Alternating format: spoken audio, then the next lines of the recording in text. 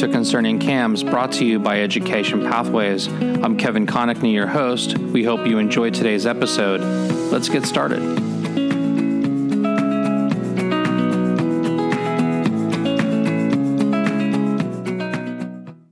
Topic today is unit owner versus association. What is covered, what is not? I have the pleasure to be here with Jeff Sanders. Jeff is a client advisor with Gulf Shore Insurance. Welcome, Jeff, to Concerning CAMS, and could you please start by telling us about your background in the insurance industry? Sure. Thanks, Kevin. It's a pleasure to be here with you today. For Gulf Shore, I've been with Gulf Shore about 4 years now, and I work on their association specialty niche team.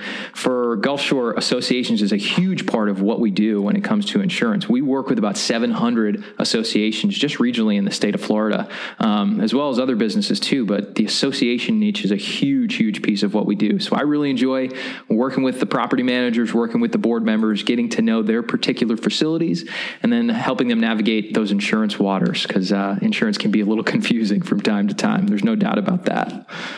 Great. Well, as we begin our conversation today about unit owner versus association and what is covered by insurance, can we start with Chapter 718, condominiums? What do we need to know about it? Yeah, 718 is a great place to start because the statute 718-111 really is what dictates what the association's responsibility is when it comes to condominiums. So you've got 718 for condominiums, you've got statute 720 for homeowners associations, and they're very, very similar. But for today's topic, just to keep things simple, we'll focus on 718 because that is specifically for condominium associations.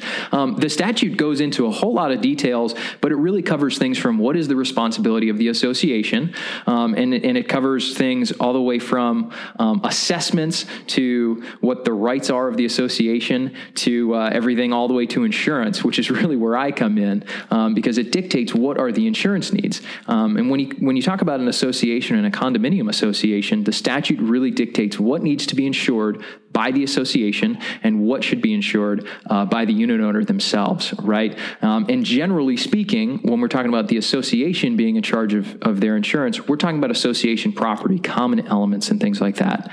As a unit owner, when you purchase in a condominium, you are purchasing the unit itself, and then you're also purchasing really an interest in the common elements, right? So the separation, and the statute does a really nice job of detailing it, would be kind of where that responsibility from insurance starts and begins.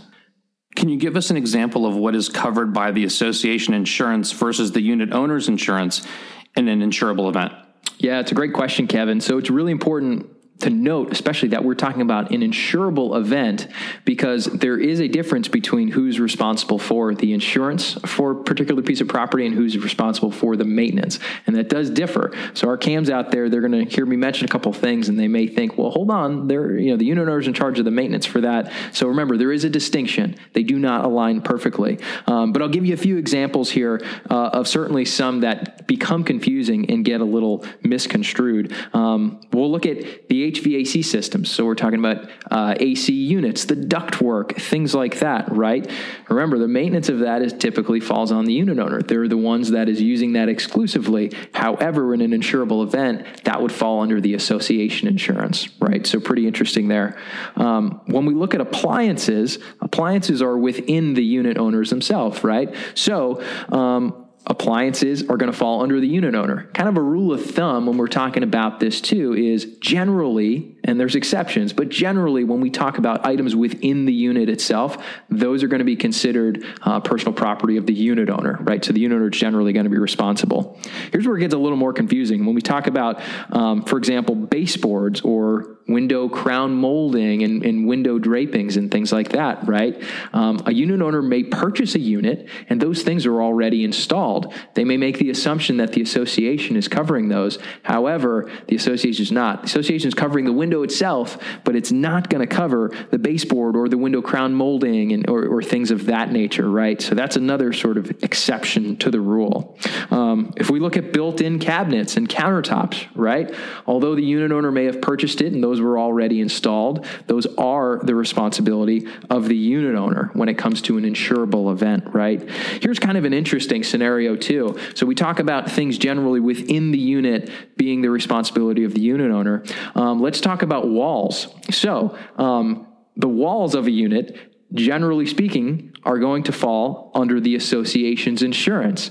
However, if a unit owner were to make a modification, say add a wall to maybe add a bedroom or add a partition or something like that, because they now have modified that wall from the original specifications of the building construction, now that wall is the responsibility of the unit owner. So you see, these things do get a little confusing. We've actually got a pretty nice cheat sheet that I typically will give to clients, that I'll give to board members and to the CAMs as well, because nobody can remember all of these right off the top of their head. But it's a nice handout to give to your unit owners, because when they're purchasing their HO6 policies, it gives them a really good idea of not just the bank requirements that they need to insure their unit for, but if they've got some other items too that they want to take into account. You know, Jeff, we're in Florida and we get a ton of rain here. Can you start by helping us to better understand the definition of what constitutes a flood? Yeah, flood is really interesting, right? And it's the flood definition done by the National Flood Insurance Program. They really sort of set the standards. And a flood really is a temporary inundation of water in an otherwise dry area, and it's got to cover a certain amount of area, right? And that amount of area is either 2 acres or 2 or more adjacent properties, right? So there are certain times where water events can fall through the cracks when it comes to flood, but remember, it's a pretty specific definition for flood. And we talk about flood all the time. You know, there's a lot of associations out there that maybe have not purchased flood insurance because they're not compelled to. This is another area where the statutes make it quite clear. If you're in what is considered a high-risk flood zone, the statute's going to require the association to purchase at least the NFIP maximum amount of insurance, right? If you're not compelled to. So I try to remind folks, we are in Florida, right? And even our most elevated areas, certainly down here in Southwest Florida, are just a few feet above sea level. So really anything can flood at any time. It's certainly something that's very, very important that people need to consider. So when the peril happens and the insurance claim has been paid out, is it going to provide for an upgrade to the latest thing that's on the market, maybe the greatest, the best, the safest item that's out there that didn't perhaps even exist 20 years ago when the building was constructed? Yeah, really good question, Kevin. So it depends. Typically, no, right? So let's take an example, right, of a roof, let's say. So the roof obviously would be the responsibility of the association. When insurance pays out on a loss and they pay out on a claim, they are paying, assuming the policy is replacement costs, which it should be, they're going to pay to replace the like, kind, or quality of the property that was damaged, right? So if that is a shingle roof on your building where the replacement cost would have been, use an easy number, say $100,000, right? And now the board decides we want to upgrade that shingle roof into a beautiful barrel tile roof, which is $200,000. The insurance is not going to make up the difference. The insurance is going to pay for that $100,000 that would have replaced your like, kind, or quality. The association then would be on the hook to make up the difference, right? So it depends, because there are sometimes ordinance things where maybe an ordinance has changed. That would fall into your ordinance or law coverage, where we've got to maybe increase something so we are in ordinance. But just as far as an upgrade or a better quality or something like that the board elects to do, no, insurance is not going to make up the difference. Unfortunately, they're just going to make you whole, not necessarily any better off than you were per se. Good question, though. So in dealing with a disaster that happens and it's now time to deal with the claim, how much of this does the CAM have to be responsible for, and how much of it can they rely upon the insurance agent to help them with sort of cleaning up after the mess, so to speak? Yeah, good question, Kevin. Obviously, whenever a claim happens and there's a loss, it's a very stressful time for all parties involved, right? For the association, for the CAM, right? And they need to be able to turn to good resources that can help guide them. So that's something that we take a lot of pride in, right? Within our office, we actually have claims advocates. We've got specialists for really all the fields of insurance, the major fields of insurance. So if we're talking about a property claim, post-hurricane, we're going to be a big assistance with that. You can file the claim with us. We'll handle the communication with the insurance companies. Of course, we'll need the CAM's assistance gathering some of the information and the loss information, but we are really here to be an advocate for them during the time of need, which is a claim. Hey, this is what you pay all that money for insurance for, is not only to be covered, but also to have a good experience and to make sure that the claim is paid on time, it's paid satisfactory, it's paid a fair amount. And these are all things that we take a lot of involvement in. again, we take a lot of pride in.